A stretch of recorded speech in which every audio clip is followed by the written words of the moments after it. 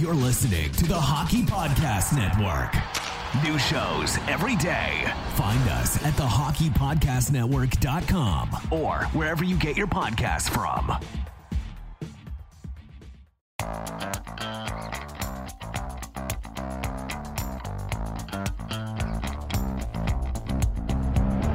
Have you always wanted to hear the hockey stories told from the press box? For your premier source of hockey prospect news from across the AHL, NCAA, Canadian Hockey League, and international leagues, this is your all-access pass to The Press Zone, a hockey podcast packed with news, analysis, interviews, and entertainment featured on AHLreport.com. Your hosts, Amy Johnson and Rick Stevens, are experienced, credentialed hockey reporters bringing you stories built from strong connections throughout the hockey community and from inside rinks all across North America. Welcome to The Press Zone. Well, hello, and welcome to this week's episode of the Press Zone podcast right here on the AHL Report. Rocket Sports Media, we are an affiliate of the Hockey Podcast Network. If that's how you found us, then welcome aboard. We're glad to have you here. We're here all summer long, all hockey season long, bringing you great news and stories and information about the Montreal Canadiens prospects and AHL team. I'm your host of the show. My name is Amy Johnson. I'm also the lead correspondent at AHLreport.com. And I'm joined in the studio each and every week by my wonderful co-host. He is our president, founder, and editor-in-chief here at Rocket Sports Media, and his name is Rick Stevens. How you doing today? Good afternoon. I'm doing fine. How are you? I'm doing all right. Happy National Bagel Day to you. Did you bring bagels? I did not. I would have had to stand in line for hours, and then I would have been late for the show. You bring the Montreal bagels. I can zip up to Manhattan and bring New York bagels, and we can do a comparison. A bagel off. And the New York bagels will win every time. Sorry, Montreal. There's a Montreal audience here. You know that. I know, but I live in the Mid-Atlantic, and I grew up on New York-style bagels. So I actually haven't had a Montreal bagel yet. Shame on you. Well, if you would bring them to the studio, true. Then I would eat lots. Well, tomorrow is National Scotch Day, so I'll spring for the Scotch for the studio. Can we do Scotch Day today and tomorrow? That'd be a different show. That's kind of fun. It's funny because we have a Slack group for our Rocket Sports contributors, and there's different channels, and one of the channels is called Hockey Pub, after our hockeypub.com, where we discuss our favorite food and beverages, and particularly whiskeys and things, and it's one of the most popular channels on our internal Slack group. I wonder why. Food, beverages. Alcoholic and non-alcoholic. It's not even true. All. No, that's true. Yeah, our group likes consumption of food and beverage. And there's some barbecue connoisseurs out there. Let me tell you, we've got some good smokers. Yes, and not in. Yes. We've got a handful of guys on the team who are very much into smoking meats and briskets cheeses and dessert. Didn't Cole make a smoked cheesecake? He smoked a cheesecake one day, I think, or something like that. It's not like it sounds, but yes. Cole's gonna send me a message and say, "Amy, you completely butchered what I did." I'm going off memory here. You'll certainly be able to know if he's listened to this podcast, as all Rocket Sports team members should. I'm going to start dropping little Easter eggs into every single episode and test a different team member every week. I think that would be. And if you have a favorite smoker recipe, or beverage recipe, or food recipe, or bagel recipe. So what's your favorite? Can you make bagels at home? Is that a thing? Mm-hmm. You can. All right. They're made in much the same process that soft pretzels are made. It's kind of the same. You make the dough, but then you have to boil it before you make it.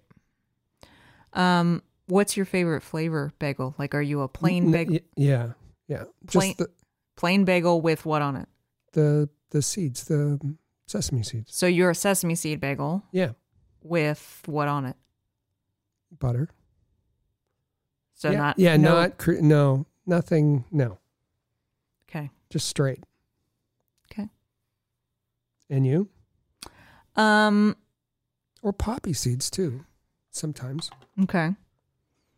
I'll eat a plain bagel.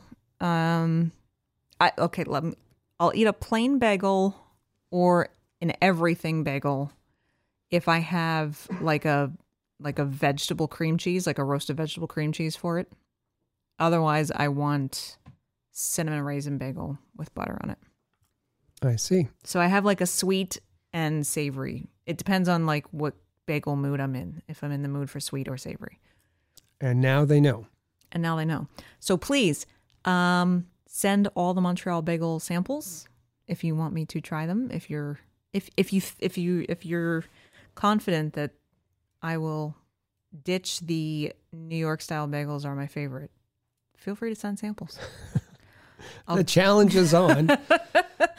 The challenge for our first segment today was, we are here every single week, all during the off season when most other people are putting their feet up on the beach. Mm-hmm. I don't know how we worked that out exactly. I don't know that was in my agreement, but okay. No, I'm just kidding. We're here all summer long. However, it seems that the Canadians went on vacation as well because, exactly. It's been crickets. So the first half of our show today is just going to be a little bit of chit chat between Rick and I about some general Montreal Canadiens things. But the big, marquee segment this week is really our second segment because it is an AHL hot stove week. That means our friend and colleague Patrick Williams will be back in the studio with us, and we've got lots to talk about on the AHL league-wide side of things on the hot stove. There's, believe it or not, at the end of July, a new head coaching vacancy opened up in the AHL. The league recently put out their excellence awards from last season, so we're just going to mention a couple notables there. And full AHL schedules came out last week. We're going to have Patrick take us through some different things that you might notice in the schedule this year, and we'll ask him the ever-important question of whether or not he's able to tell us if the playoff format is going to change, stay the same, alter, that kind of thing. So lots to talk about in the second segment. Listen to the chatter, stay for the hot stove. That's right. And it's not that the thing is, Rick, this is what I don't get. And sure, I understand, August is usually when things really quiet down on the NHL front office front because they do try to squeeze in those vacations in August. But for Kent Hughes, Jeff Gorton, they've got some cap that they still have to shed. So there's got to be some contracts players moved out of the NHL roster. In addition to that, they still have an assistant coaching hole to fill. And you would think, the cap situation, okay, Ken Hughes, in my estimation, is going to wait until he finds just the right, he talks about this all the time. He's only going to do things when it's really right for the organization. So, okay, that might not happen immediately, but one would think that you would want to get Marty St. Louis' coaching staff in place ASAP so that they can all start kind of gelling and meeting and becoming that cohesive unit that they need to be and prepare for training camp, which is starting in like 8 weeks. And as I mentioned on the Canadians Connection podcast a few episodes back, this needs to be the person who should be busiest this summer is Marty St. Louis. He came in and finished the season as head coach without any experience whatsoever, and rode on his positive messages and enthusiasm, and that's great. And after such a miserable season, it gave the players a new outlook, and standings wise, they weren't going anywhere anyway, so it just allowed a feel good end to the season. But that's not going to cut it when a full 82 game schedule starts. So you needed Marty to be improving and learning and discussing with his assistants, and there's a hole there that needs to be filled, particularly because the most experienced member of the staff left in Luke Richardson. Alex Burrows, there's not much going on there. Trevor Letowski at least has some experience. And at the same time, the coaching carousel that was in full whirl, earlier, a month ago, has slowed to a bit of a crawl. We had David Quinn announced today with the San Jose Sharks. We know Bob Bugner was a late axing by the Sharks. Mm-hmm. With the Oilers, the Edmonton Oilers, there was a former defenseman, NHL defenseman, Mark Stewart's been named as an assistant coach, but the announcements have gotten very few and far between, which means that the candidates are few and far between. So it's the Canadians, they have to get going on the assistant coach part. They have to get going on cleaning up the cap part. And they have to, the staff has to meet and start preparing for the fall. Training camps are not that far away. They're really not. And we had speculated, at the beginning of the summer, who could end up being that assistant coach. Would Martin St. Louis, even before the knowledge was out that Luke Richardson was going to be leaving, would St. Louis decide to, even though he said he was going to keep all of the assistant coaches, would that be the case? He had mentioned, maybe we'll bring someone else in as well, that kind of thing. And so we'd even speculated at the time, okay, there's all sorts of different avenues that the organization could go in for this assistant coaching position, one of which would be promoting either JF Uhl or one of his assistants from Laval. At this stage in the game at the end of July, I'm half hoping they don't go that route for Laval's sake, because then that puts Laval in a really difficult situation in the 11th hour trying to find a coach at the end of summer, which, as it's difficult to be filling an assistant coaching position at the end of the summer at the NHL level, it's the same thing for your AHL team too. So really hoping that by the time we all gather here again next Tuesday for the next episode of the Press Zone, that there's going to be some news on this front, because I think it's I understand the draft was I don't want to say a distraction, but, probably took out a big chunk of time in the summer. But there should have been an equal amount of attention in getting the coaching staff filled out. And so I'm a little, I don't want to say irritated, but I'm a little concerned that hasn't been done yet. So it was a month ago that the Chicago Blackhawks officially announced that Luke Richardson was their brand new head coach. But the Canadians knew or had a pretty good idea after giving permission for Chicago to speak to him, and Luke going through the multiple interviews that he did, that they were going to have to be looking for someone. So it's maybe 5 or 6 weeks that this has been on the plate for Kent Hughes, Marty St. Louis to set up the criteria, figure out who they wanted, put together a short list, and start talking to these people. What happens with other teams? How does it work? How do you get in these assistant coaches, particularly the experienced assistants that Marty's going to need?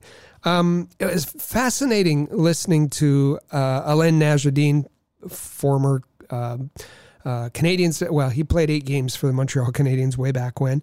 But he was part of the New York Islanders coaching staff who was relieved of their duties, as they say, with Barry Trotz.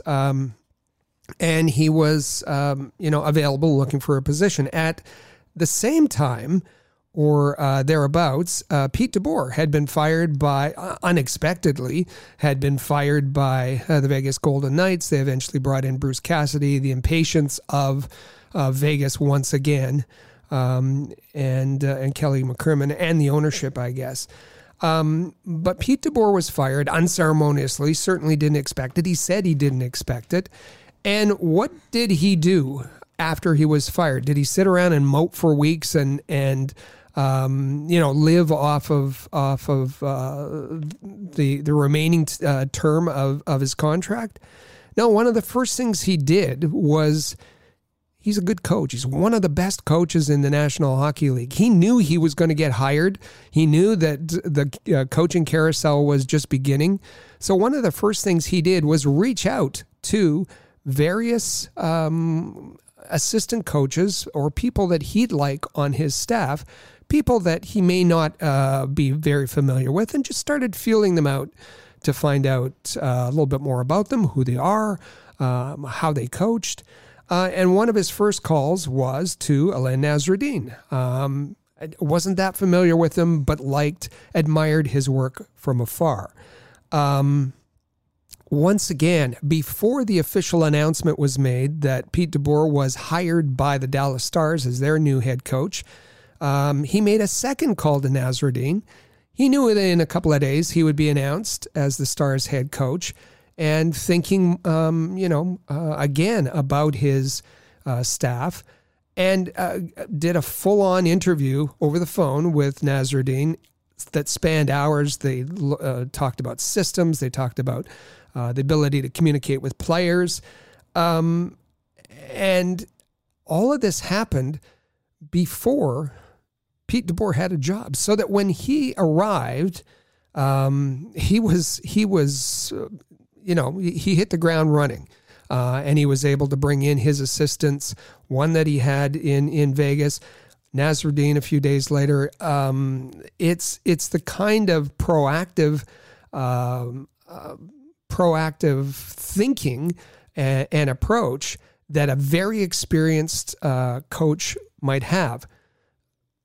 Unfortunately, those aren't the kind of skills or the kind of experience that Marty St. Louis has had. And the Canadiens are, they're a little bit behind the 8 ball now with, as I said, the coaching carousel slowing down. So hopefully, as we said, we'll have, maybe there'll be some news on that front next week. We mentioned that a lot of people are out on vacations and so forth. Paul Byron out on vacation, out on the water this week, and made his way into headlines when suddenly needed to be involved in a water rescue by a pilot who crashed into the lake that he was on. A pontoon plane came down into the lake, into in the Laurentians.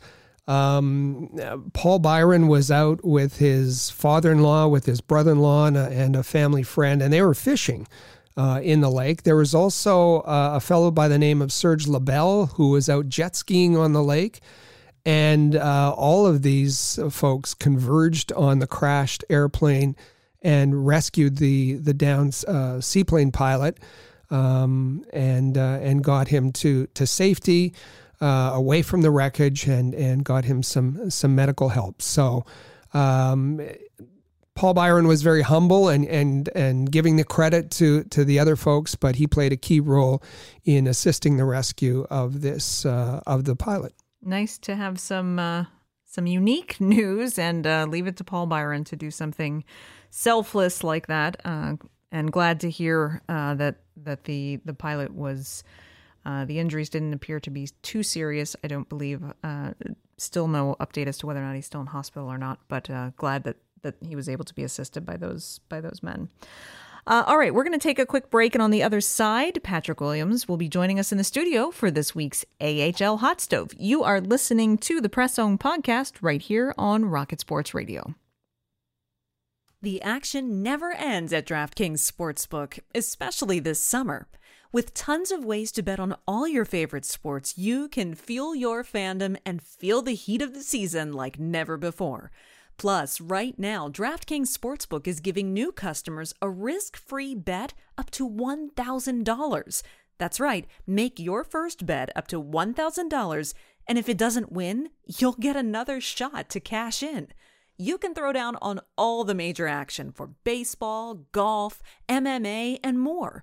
Plus, with same-game parlays, spreads, money lines, over-unders, and props, your betting options feel endless. Best of all, DraftKings is safe, secure, and reliable. You can deposit and withdraw your cash whenever you want. Download the DraftKings Sportsbook app now. Use promo code THPN. Make your first deposit and get a risk-free bet up to $1,000.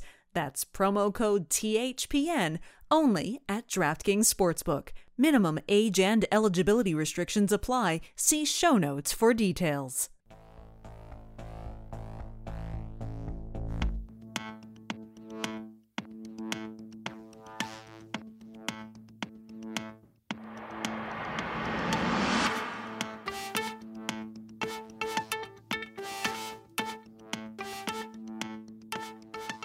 And welcome back to the Press Zone right here on the AHL Report, part of Rocket Sports Media. So glad that you are with us. Again, we're glad that you're here. My name is Amy Johnson, your host, joined by my co-host Rick Stevens. A couple of things quickly before we invite Patrick here into the studio.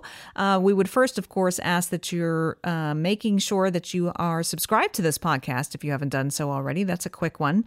Another quick thing for you to do is to share this podcast on your social media platforms, whichever one is your favorite, or all of them: Twitter, Facebook, Instagram, LinkedIn, you name it, whatever you like. They're on the TikTok. They're on the TikTok? I don't know. They're on the TikTok. Yeah, that's what they say. Okay. Yeah. The cool kids? Mm-hmm. So if you could help us out in that manner, that's probably the best way to help us is by sharing this podcast on your social media platforms. And also make sure you're following us on Twitter at the AHL Report. That's the best place to go to find all of the information about the Laval Rocket and Habs prospects.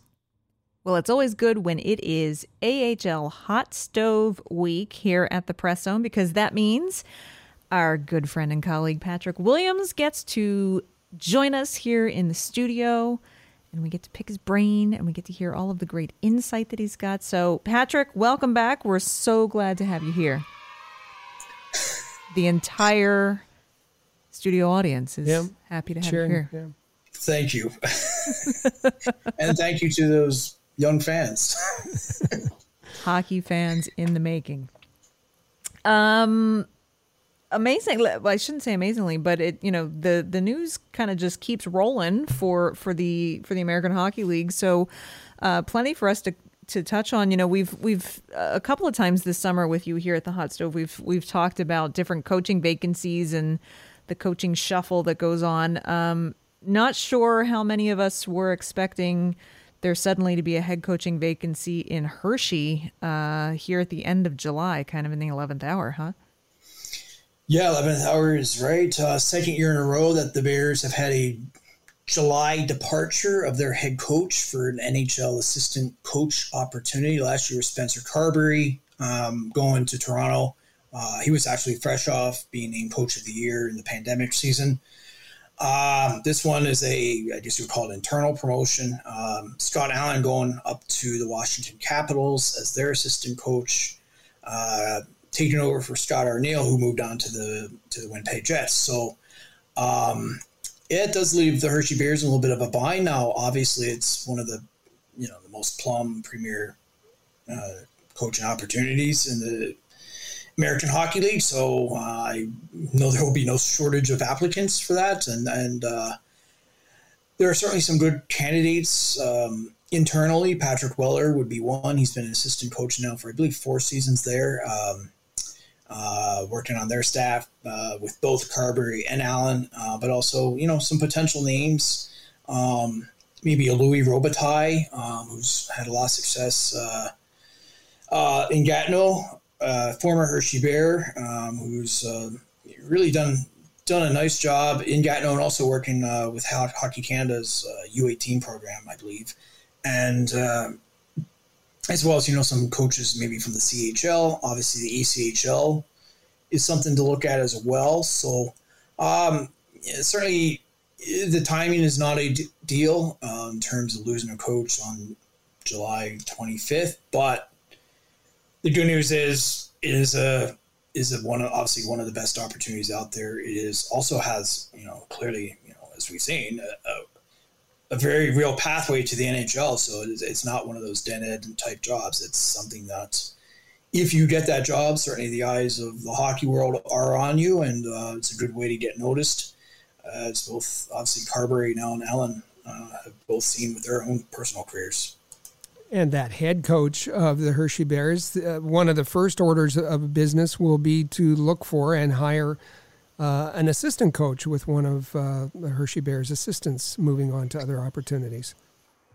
Yeah, so it's one of those things where I'm sure, Brian Helmer, the president of the Hershey Bears, I'm sure his desk or his email, depending on how, the more modern way of doing things, is already filled up with resumes. I know that sometimes these jobs get 150, 200 applications, various corners of the hockey world. I mean, when you think there's junior, there's college, there's the ECHL, there's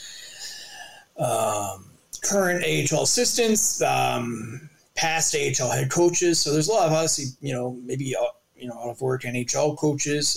There's a lot of people, obviously, who want to, for any of those jobs, there's one of 32 jobs at this level right below the NHL. And, I think certainly with the success like a Jared Bednar has seen this year with the Colorado Avalanche, it's viewed as the AHL is very much a pathway to the NHL. And so certainly that's going to attract a lot of interest and a lot of attention from would-be prospective Hershey Bears head coaches. And it's a team that is a real stable situation. So if you're coming into that, they have a strong affiliation with the Capitals.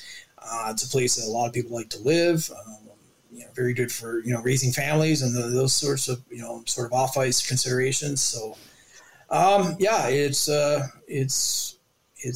a high-value job that I'm sure will have no difficulty being filled, on the Hershey Bears and the Washington Capitals' own timeline, though. As you mentioned,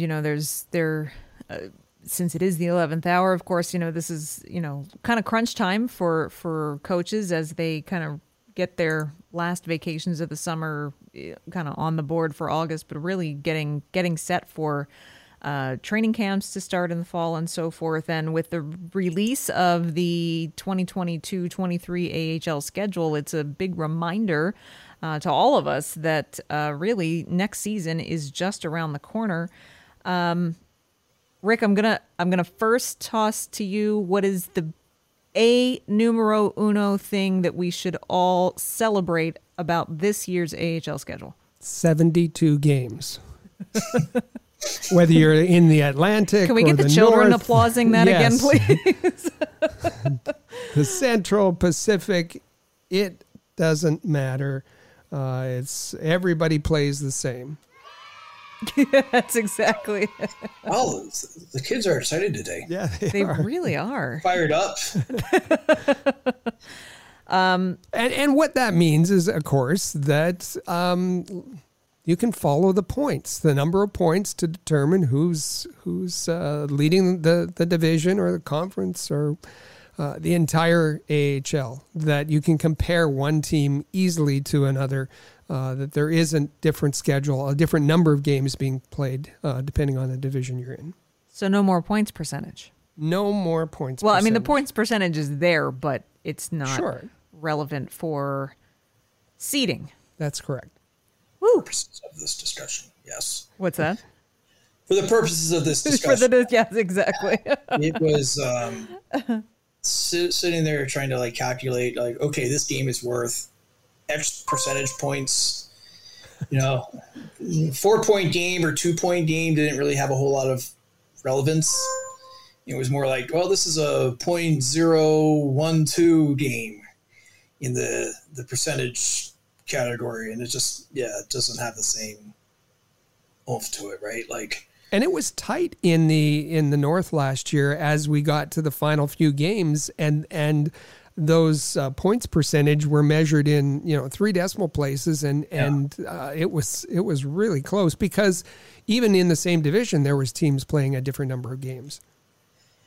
And and you wouldn't really have a sense of like, okay, well, so these teams are separated by X number of percentage points. Well, is that a lot? Is that a little, right? Like, yeah, no, like, so, it was just, the standings are something that should be, you look at it at a glance, right? Right. And anybody, you can write it up on a board, or you can put it on the back of a program, sheet of paper, right? And it's easy and simple, and even the most casual fan can make sense of it right off the bat. And so, yes, Rick, I think you're right. This is a much welcome development. Well, it was a peculiarity of the AHL that is nobody's going to miss. I don't think so. No. We certainly won't. I know that. Can we have funeral music for that? A little dirge to send it on its way. Raise a glass this evening to the multiple. It will not be missed. No, it will not. So, Patrick, let me just shift to the schedule in general. Are we seeing any new patterns in the AHL schedule this year? Are there? It seems like every year teams get kind of like it's like somebody reaches into a bag to determine if they're going to have any new opponents that year or not. It's not straightforward. The NHL, everybody's going to play everybody at some point. The AHL used to be just everybody just played everybody in their own conference. And now over the last number of years, there's been a little more cross-conference play. But it seems like every year, almost every team gets at least 1 or 2 new opponents, loses some opponents. What are the trends that you're seeing in the schedule for this year?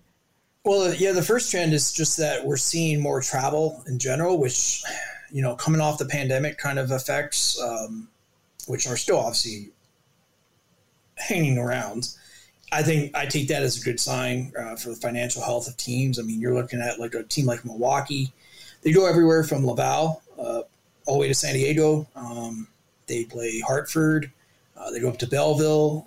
So teams are feeling, I think, a little bit more recovered and on better footing financially. So that, I think, is a real positive sign for sort of the individual health financially of these teams across the league. And obviously not every team is ready perhaps to take that step, because it is not cheap to move a hockey team around North America. And now we're in a league that this is not the old AHL of bus rides. I mean, this is, you're getting on a plane, right? Like when Laval goes down to Milwaukee, they're not busing, they're flying. And you think of the cost, you think to check a bag, right? Mm-hmm. What that costs on just an individual commercial flight. And most of these teams fly commercial most of the time. So, you can imagine what it is to move, 25, players plus support staff and coaching staff. And plus equipment. Plus sticks, plus, you name it, right? And I know some teams will even put it on a truck and drive it out to wherever. But, that's the better part of the day or two for some of your staff. So, yeah, it's a lot of difficulty and a lot of cost. And I've heard anywhere up from like high 5 figures, even into the 6 figures sometimes to move a team around, which, when you start doing the math, it's not really that surprising, right? You start thinking of hotels and per diems, and if you're on the road for a week or 10 days, it adds up fast. So, but I know that's a source of a lot of angst for fans. That's why does our team not play, more opponents? And we're tired of seeing this team, come in 12, sometimes even 14 times a year. And I certainly understand that concern, but I'll just say this, the league it's pretty hands off in terms of scheduling. And if you want to play a team way outside of your division in your conference, you're certainly free to do so. And like we've seen with like Laval, they went down to Texas last year. I mean, that's a pretty random matchup. I mean, two teams with no real history to speak of, two teams in separate conferences, but they found a match, and that's the biggest thing. If you can want to travel as much as anybody, but if you can't find a kind of a willing dance partner, you're not going to do much travel. And so, I mean, everything is reciprocal in this league in terms of scheduling. It's if you're playing a team on the road, you're also playing them at home. It's not like that in, like, for example, the ECHL, where you might play 3 games in an opponent's building, but they don't visit you at all. So it's a little bit more of a difficult schedule in that sense. And remember too, the NHL teams have their say, and they don't always want their players sitting around traveling or sitting in an airport. They want them on the ice practicing. So there's a lot of pieces to fit together, but that's sort of the gist of the new sort of, I don't want to say post-pandemic, but hopefully emerging post-pandemic schedule. Probably a pretty good blueprint for what we'll see down the road.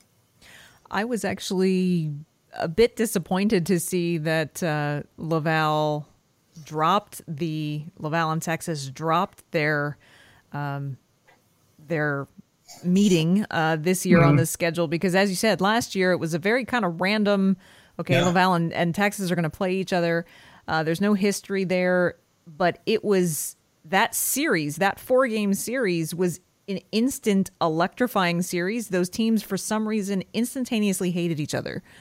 Yeah. And it was some of the best games to watch entertainment-wise. So I was a little disappointed that we're not going to get to see that continue this year. But I think teams, they get up for that, right? It's a new opponent. It's somebody different, right? It's not, here's Belleville again. Well, here's Toronto again. Here's Syracuse, right? Like, so yeah, it definitely keeps it fresh. I think, especially you get, I remember like the games in Laval, they were in December, and then down in Texas were in January. And, you're kind of, not so much this past season because of, the COVID shutdowns, but for the most part, that's generally sort of the dog days of the schedule, right? So it does sort of freshen things up, and, kind of, you can sense there's a little bit extra jump in everybody's step. You're playing maybe in front of different scouts, different coaches, opponents. So yeah, it's a chance to, showcase yourself a little bit more than, sort of the standard, like I said, the standard 3 or 4 opponents that you see very often. The East needs a couple of Florida destinations in the AHL to, to go in those winter months, and then you'll see lots of the AHL teams lining up to play. Well, I thought there'd be more for Coachella Valley, right? Like, I thought everyone and their brother would want to be going out there. And they did get some teams. They're playing Texas. They're playing, somebody else outside of the division. They're playing Iowa. And I have to say, Iowa, whoever got their word in on that, very smart. Brilliant. They have a week, about 7 or 8 days out in both Coachella and San Diego. Very well done. Somebody in the Iowa Wild front office knew what they were doing. Yeah, exactly. Yeah. Speaking of, costs to travel around and so forth, we do have 32 teams in the league now this year. Coachella Valley not playing a home game for a little while to start the season, though, correct? Yeah, well, with a twist, right? So in October, they play 4 quote-unquote home games, but they're going to be in Seattle, home of their parent club, the Kraken. Don't know where it's supposed to be yet. It may be at the NHL arena or possibly at the practice facility there. Either way, after that, they go on a 16-game road trip. They don't play their first actual home game in Coachella Valley in their new building until December 18th. Wow. So it's obviously daunting. It's perhaps not as bad as it seems, just in the sense that they'll more or less base themselves in Seattle for that first month or two, and then kind of make, quick in and out trips, from Seattle to wherever they're going. And they also they schedule it smart. So, for example, Abbotsford saved themselves a trip down to California. Abbotsford's only about 2 or so hours away from Seattle. So they're going to play a pair of games there, and knock those games off their schedule, save themselves a trip. So that was, pretty advantageous for Abbotsford.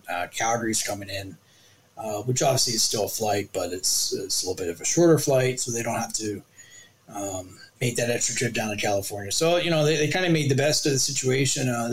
This Coachella team, this arena situation has been a long time coming. I mean, they originally announced the team back in, I believe it was September of 2019. So this has been, kind of a 3-year journey plus to finally get this team off the ground, which is in the AHL is a long time because, this is a league that can launch a team in a few months. I mean, Calgary is coming to the league. They just were announced in May, and they'll be on the ice in October. So that's a more typical timeline. So the Calgary TBAs. the TBAs. Yeah. So I've heard that announcement's coming soon. Obviously, there's a lot of loose ends to tie up on that kind of thing. I know that they're working on different design concepts, different logo concepts, name concepts. And that's not easy because then you're also working with CCM on a jersey front. So you got kind of, there's trademark issues, you name it, right? So is it possible that they will be the Calgary Heat, or are they scrapping the Heat and it's going to definitely be something new? I've heard both things on that, and I don't know what to make of it. I heard that the Heat name is out, but I've also heard that it could still be in. I think it makes a lot of sense. Certainly keeps in sync with the whole flame imagery and theme, and maybe they'll harken back to like an old time Calgary hockey name, like the Wranglers, which was their that would team. Be fun. That was their Western League team, way back, I think the 70s and 80s. Calgary Cowboys, which was their WHA team in the 70s. Also fun. Has one of the best logos, for my money, of all time, the little cartoon cowboy. We'll have to look that up. I just hope personally that they stick with the red and gold Calgary Flames. Yeah, I would think that would be. You'd hope. Yeah. You'd hope. I joked that whatever happens in Calgary with like Gaudreau and Chuck and everything, at least you have those amazing jerseys. So, I don't know that my humor was appreciated, but I love those jerseys. I mean, kind of a sucker for them, so I certainly hope that the AHL affiliate will certainly at least have a similar look, right? Which I think they will. I mean, it makes sense just from a practicality standpoint. Helmets, pants, all that kind of stuff, gloves. Just everything a little bit more similar. So, and they're going to be playing out of the Saddle Dome, which we officially learned. So all right. that is going to be one busy arena. Yes, it will. For sure. Turnstiles, or I guess they don't really have turnstiles anymore, but the ticket scanner machines will be very busy this winter in Calgary. The Calgary Flames, the Calgary question marks, and the Calgary Hitmen all playing out of the same arena. With the whole AHL franchise branding in limbo, I do have to give a stick tap to, of course, when the schedules came out, a lot of teams had their schedule release videos ready to go. And I have to give a stick tap to Henderson, who had, in true Las Vegas fashion, had one of the most entertaining schedule release videos I've seen in a very long time, where representatives from every other team they play kind of showed up to show down with them outside of their arena. And suddenly all of the actors just turn and look, and they said, "Stockton? what are you doing here? And there's just these two people in Stockton Heat shirts going, we don't know who we are. We don't know where we're going. We don't know what we are. And it was just, it was hilarious. Then, the San Jose, San Jose is the Barracuda a little bit, they're a little bit feisty on social media, and they tend to talk a lot of smack. Yeah.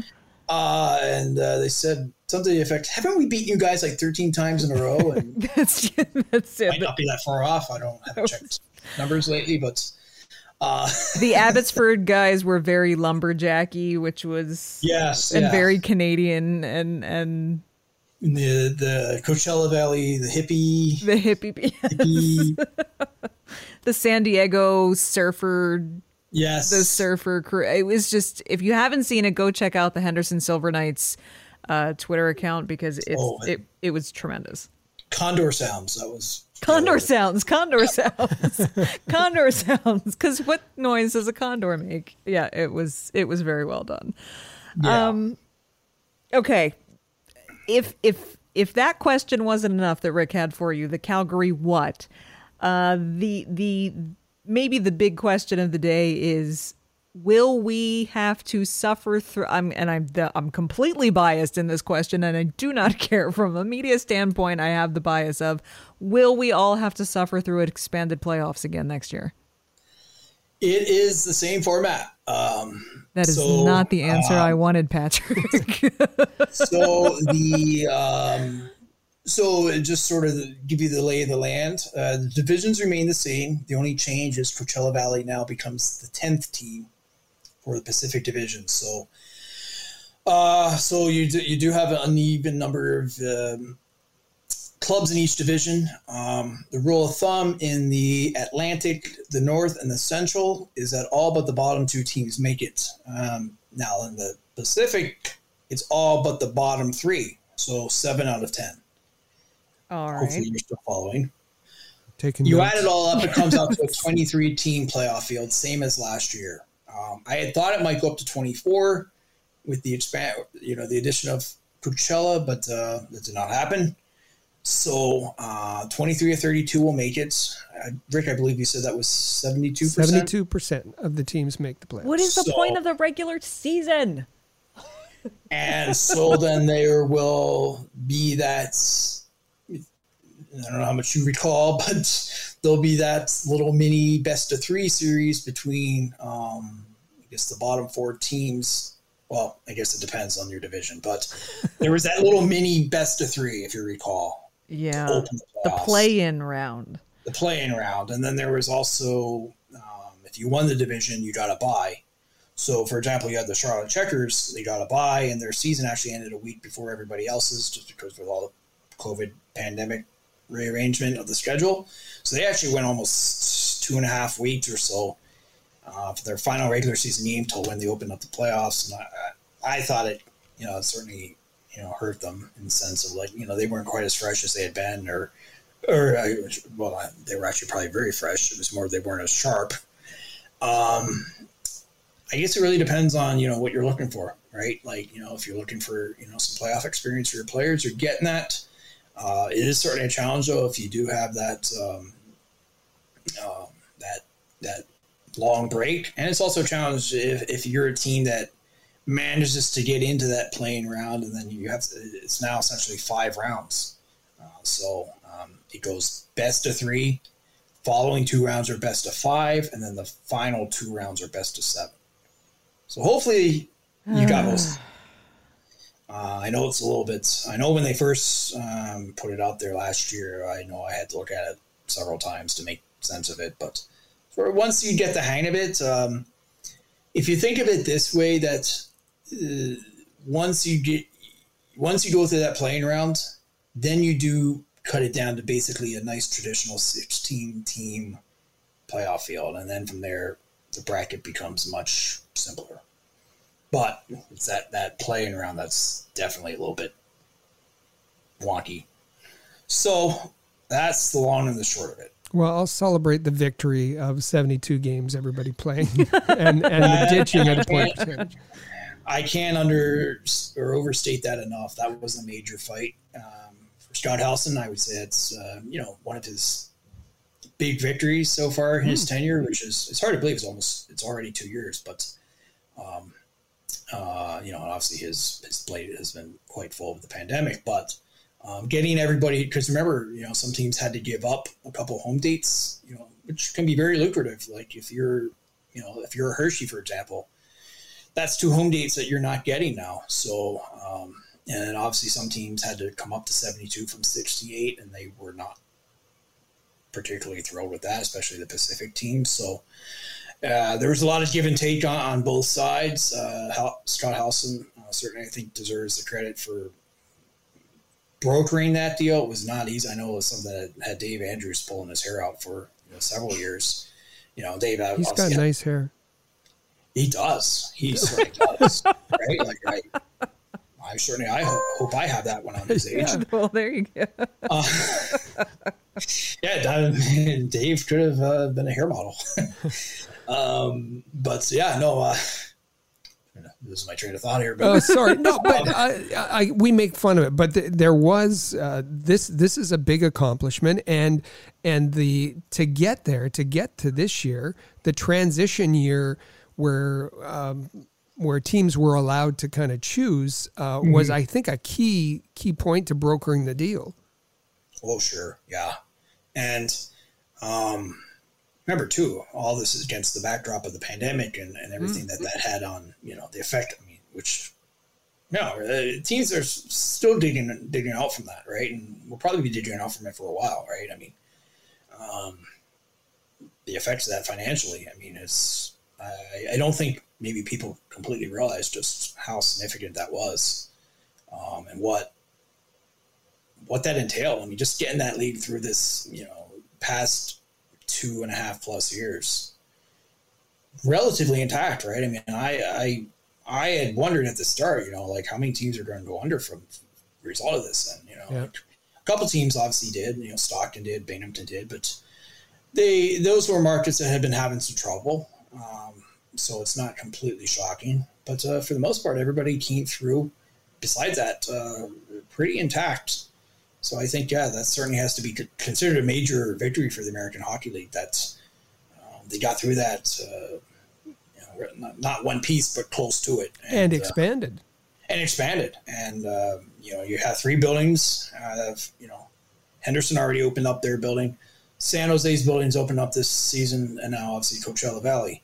So obviously, a lot of growth, and in a time when certainly it's been a challenging landscape to say the least. Well, I don't know. As the theme this summer has been, I don't know who says that the summertime is the off season, because the news that we get to cover every week and every other week with you here on the Hot Stove, Patrick, is seems to be continuously churning out, and hopefully in 2 weeks when you're back for the next Hot Stove, maybe they won't be the Calgary TBAs anymore, and maybe we'll know who the next superstar Hershey Bears head coach is going to be, and who knows what else is who knows what else we'll have. This league, right? You never know, right? I think we're now up to 10 coaching changes in one off season. That's a lot. That's free agency, which it makes NHL free agency look like child's play in terms of like the amount of movement, the top players that move. This league, I mean, is you look at like just from a month ago, Chicago won the Cup. Now their roster is pretty much a fraction of what it was a month ago. So this league certainly keeps you on your toes. I think that's fair to say. I think that's fair to say, and that is why we appreciate you being part of the team, part of the podcast, and here to keep us all sorted with all of the news coming out. Patrick, thanks so much for being here with us again today. Thank you. My pleasure. Well, the summer might be just moving right along, but never any shortage of news from the AHL, and never any shortage of insight from our dear friend Patrick Williams. Always great to have him here every other week for the Hot Stove. And happy that I can put away my calculator. There will be no more need for calculating points percentage as we go forward. That is very true. Coming up, just want to make sure before we send you on your way today, keep in mind World Juniors camps are getting underway. The World Juniors postponed from over the holiday season in December, January will run from August 9th through 20th. So USA Hockey is running their camp right now this week in Plymouth, Michigan. So expect to start seeing some news coming out about cuts and so forth for that as those teams start to get geared up. Also, if in case you missed it, there's been a ton of content out on allhabs.net this past week. We had our first every year after the draft when our ticket winners and guests return home and have had a chance to kind of breathe and process their draft experience. We always invite some of them to share their experience with our readers. We had our first one of those guest articles come out this past week by Dan Bennett, just a delightful story that he had to tell.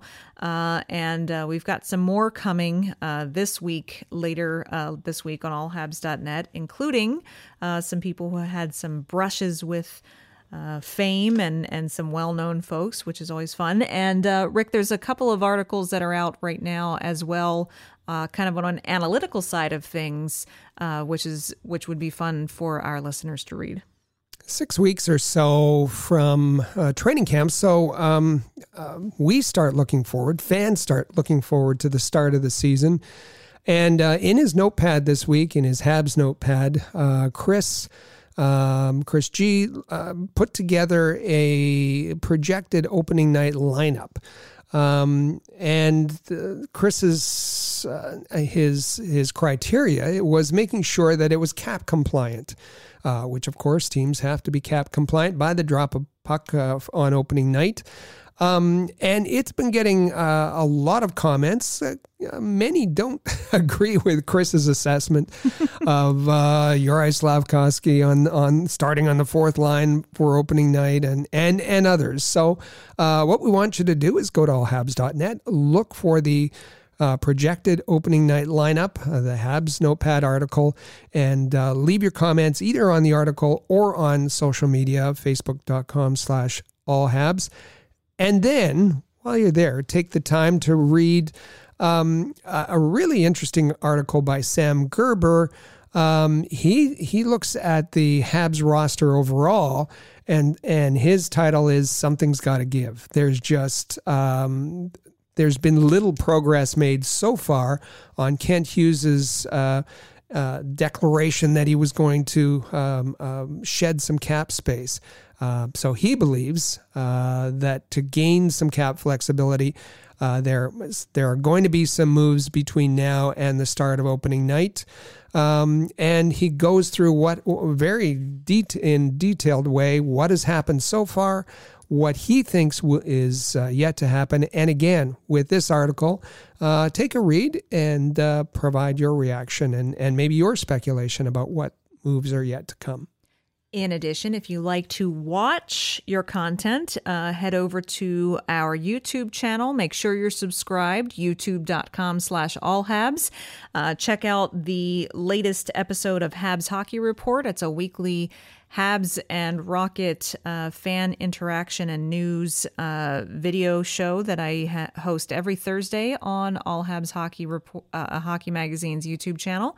Had a fun time with it this past week, talking about the Petrie trade, and had some great answers to read from our viewers about the latest question of the week. So if you want to get involved, if you want to interact, and you want to watch your Habs content, make sure you head over to the YouTube channel and subscribe for that. And otherwise, Rick, we invite people, of course, to listen to the Canadians Connection podcast this Saturday. I get to join you in the hosting chair while Michael Spinella is out of the office this weekend. Drumming on the road. That's right. So I'll be very pleased to co-host with you this Saturday. I hope everyone gives that a listen over at canadiansconnection.fm.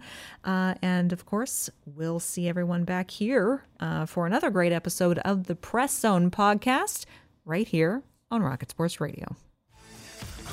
Click subscribe to never miss an episode of the Press Zone on Rocket Sports Radio. Visit ahlreport.com for the latest news on hockey prospects.